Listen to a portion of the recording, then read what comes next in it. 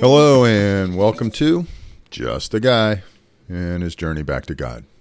So we're in John 10 today, and before we go there, let's go to God in prayer.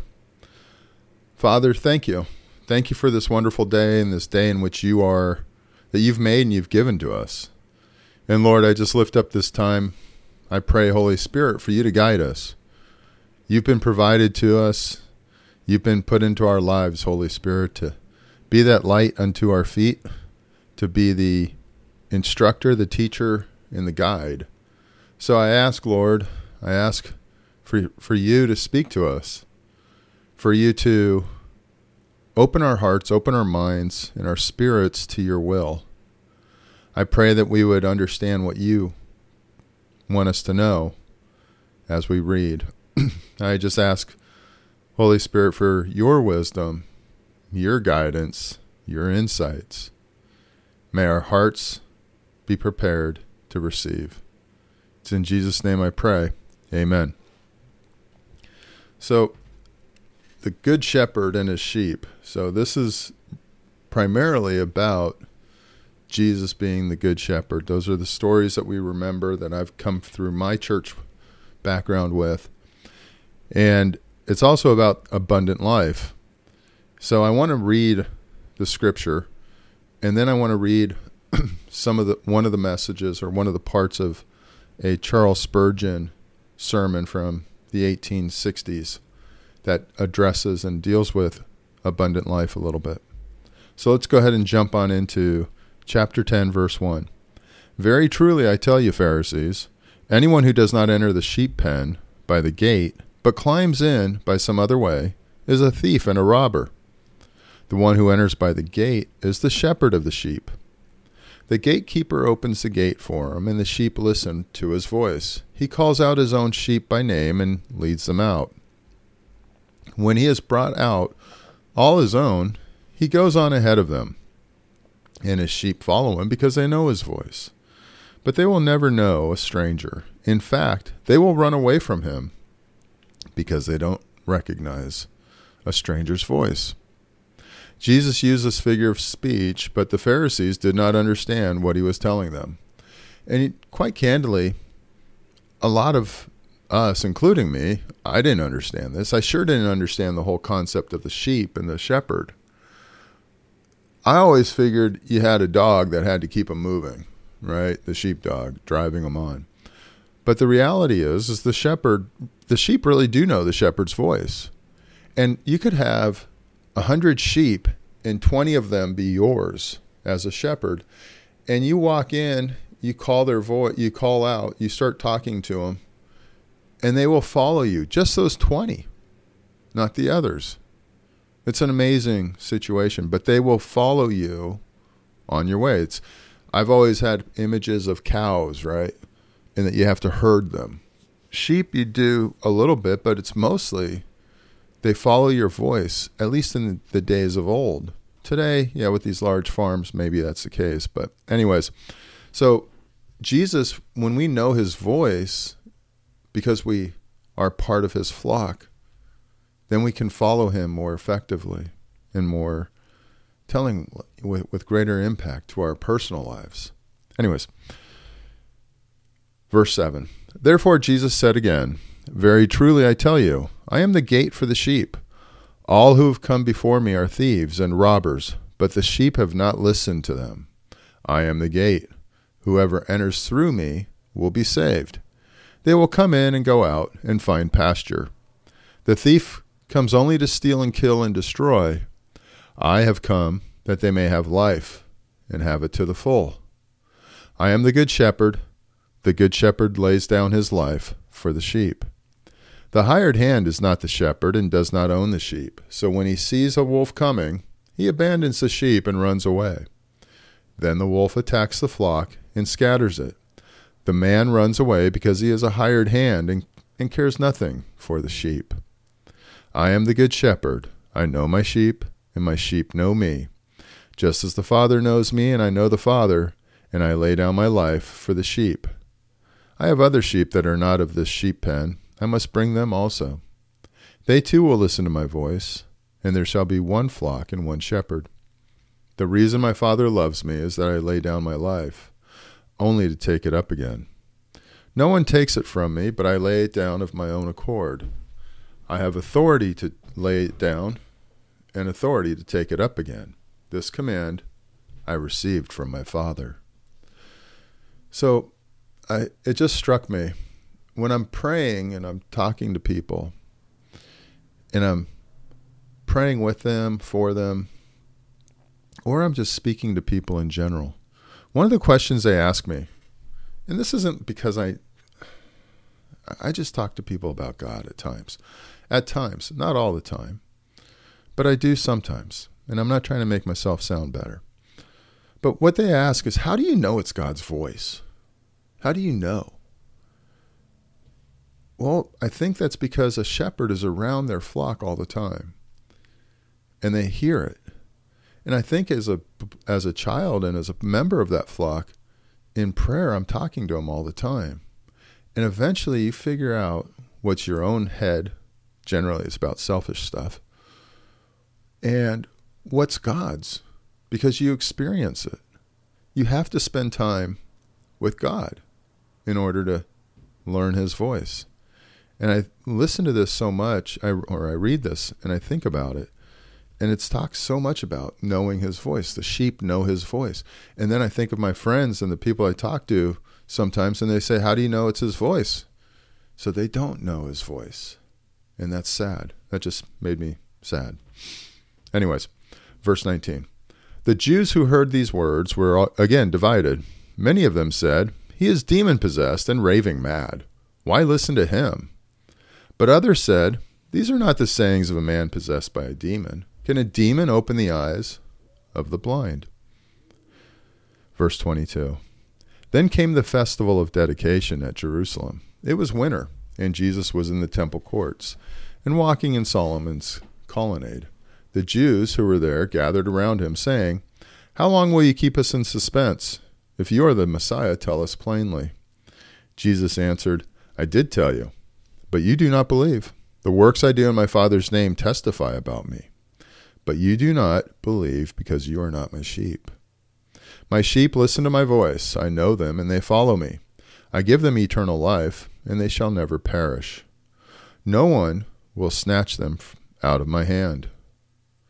My Father who has given them to me is greater than all. No one can snatch them out of my Father's hand, and I and the Father are one. Again, his Jewish opponents picked up stones to stone him, but Jesus said to them, I have shown you many good works from the Father. For which of these do you stone me? We are not stoning you for any good work, but for blasphemy, because you, a mere man, claim to be God.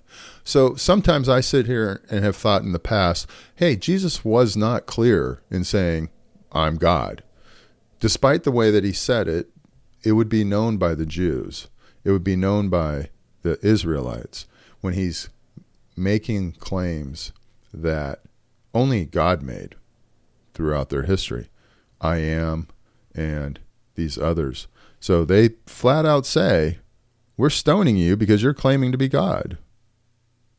Jesus answered them, is it not written in your law, I have said you are gods?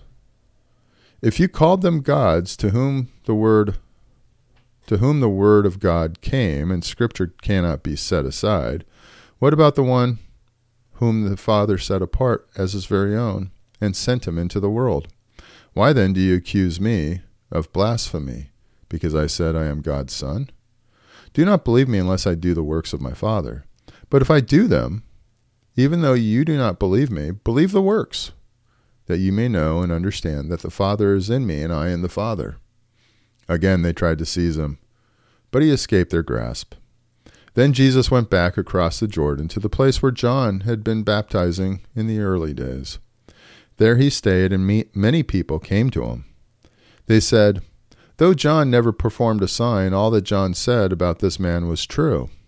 And in that place, many believed in Jesus. It's amazing because until I learned more about the Jewish culture and about Scripture, I don't understand the Bible as well. But when I gain an inkling, then I can sit there and get a little bit more insight, right? And that helps me a lot to understand and overcome my concerns and the things that I don't understand. I have doubts or questions about. I don't know if they're doubts, but just questions. So it's so good when I get to learn more about the Word and about the culture.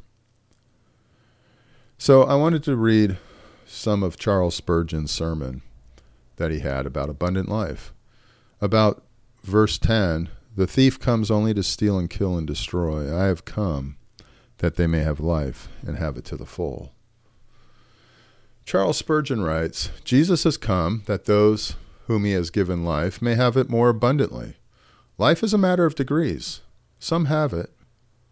Some have life, but it flickers like a dying candle and is indistinct as the fire in the smoking flax.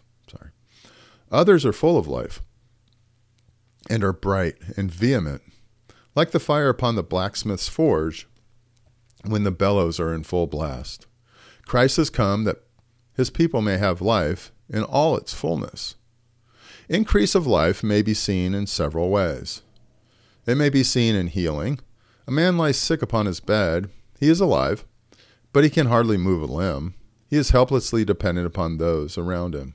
His life is in him, but how little is its power? Now, if the man recovers, rises from his bed, and takes his place in the world's battle, it is evident that he has life more abundantly than in his illness. Even thus, there are sick Christians of whom we need to say, "Strengthen you the weak hands and confirm the feeble knees." Their spiritual condition is weak if they do but little. When the Lord Jesus restores them, strengthens their faith, brightens their hope, and makes them healthy, then they are not only have life, but they have it more abundantly. Our Lord desires to have us in spiritual health. He has for that end become the physician of our souls. He heals all our diseases and is the health of our countenance. A person may, however, be in health, and yet you may desire he had more life. Yonder little child, for instance, is in perfect health, but as it cannot yet run alone. Put it upon the ground, it totters a little way and is ready to fall. Those bones must be hardened. Those muscles must gather strength. When the boy becomes a man, he will have life more abundantly than when he was a babe. We grow in divine grace. We advance in knowledge, in experience, in confidence, and in conformity to the image of our Lord. From babes in Christ Jesus, we advance to young men. And from young men, we become fathers in the church. Jesus would have us grow.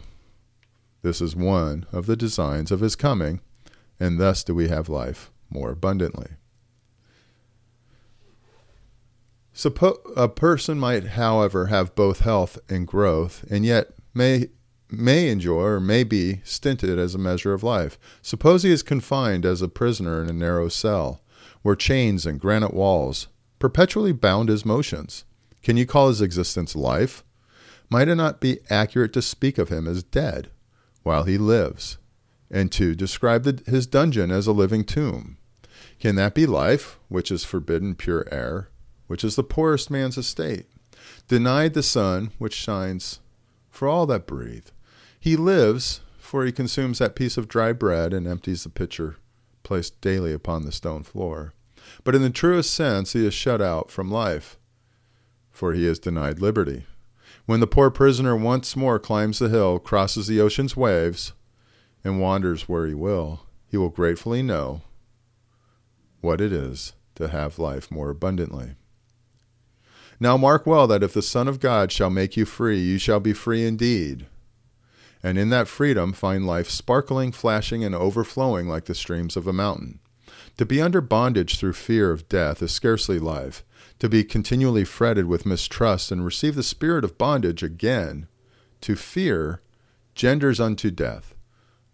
But it is truly life to be able to cry, "You have loosed my bonds, yet I can suppose a man at liberty and in health who might still have more abundant life.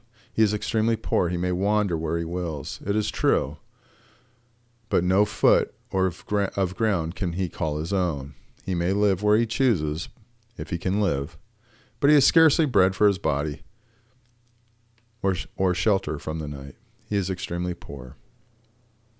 The poor man, okay, so anyways, from there, let me just take it, and I can read Spurgeon for forever, especially when I read it out loud. It just comes so alive. But what really strikes me with all of this is the abundance of life. We need to, in order to really have the full abundance, we need to grow. We need to grow in Christ. We also can't be imprisoned in a dungeon where we have chains on us, where we have cement walls that keep us from life. And I think so often I have succumbed to not growing. And that's what this journey is all about. It's reading his word. It's praying to him daily. It's learning in his voice. It's knowing his voice, not just learning it, but then knowing it. And then it's life more abundantly, where there's no longer those chains and those shackles, those walls of a dungeon anymore. So often I've allowed my past to overwhelm me. My past has overwhelmed me so many times, and I have allowed it to overwhelm the life that Jesus wants for me, the freedom, the abundant life. That doesn't mean I have an abundant life, or I'm looking for an abundant life of money. Yes, I want my needs met, and I want, family and a car, because we need to drive, and I'd like all those things. But abundant life is also not having the chains that have kept me down in the past. The chains of alcohol, the chains of fear of the unknown. Those things have impacted me more than anything else. And I've been the one who puts them on me. So life abundant for me is not 20 Lamborghinis and a 7,000 square foot house on the water in Miami. Although that'd be kind of cool. That's not the abundant life. The abundant life is freedom from fear, freedom from thinking that I am not good, freedom from beating myself up on a daily basis and saying you are a failure in God's eyes. Jesus came to give me that freedom and to break those bonds. And that is abundant life for me. And I just ask, what's abundant life for you? What are those chains that you're looking to have broken? Let's go to God in prayer. Lord, I thank you. I don't feel like I have the right to tell anyone and to talk, but I feel like you're the one who's talking. I just thank you, Lord, for the abundant life. I've expressed my desires to you, the freedom that I strive for with you. I don't feel I know I've received it. I don't believe always that I have, because I'm not worthy. So Lord, I just pray for my brothers and sisters out there who feel similarly. I pray that you'd open our eyes, open our hearts and our spirits, that we would truly understand abundant living, that we would understand and hear your voice and know that you are our shepherd. I think of a flock of sheep who are surrounding their shepherd who sits there with them. And they must feel peace as they graze, as they walk about, knowing that the shepherd's there. I just ask, Lord, for the same, that I would understand that I have that abundant life, that everything that was at the disposal of the prodigal son's father to the son who didn't leave. I just pray that I would understand that everything is available and that we all would understand that. So Holy Spirit, guide us. I pray for this day. I ask that you would help us to know what it really means to live abundantly in you. May those chains, those ideas that we hold onto, be released 100%. I praise you and thank you in Jesus' name. Amen. Hey, thanks for joining me at Just a Guy and His Journey Back to God. I hope you have a great day.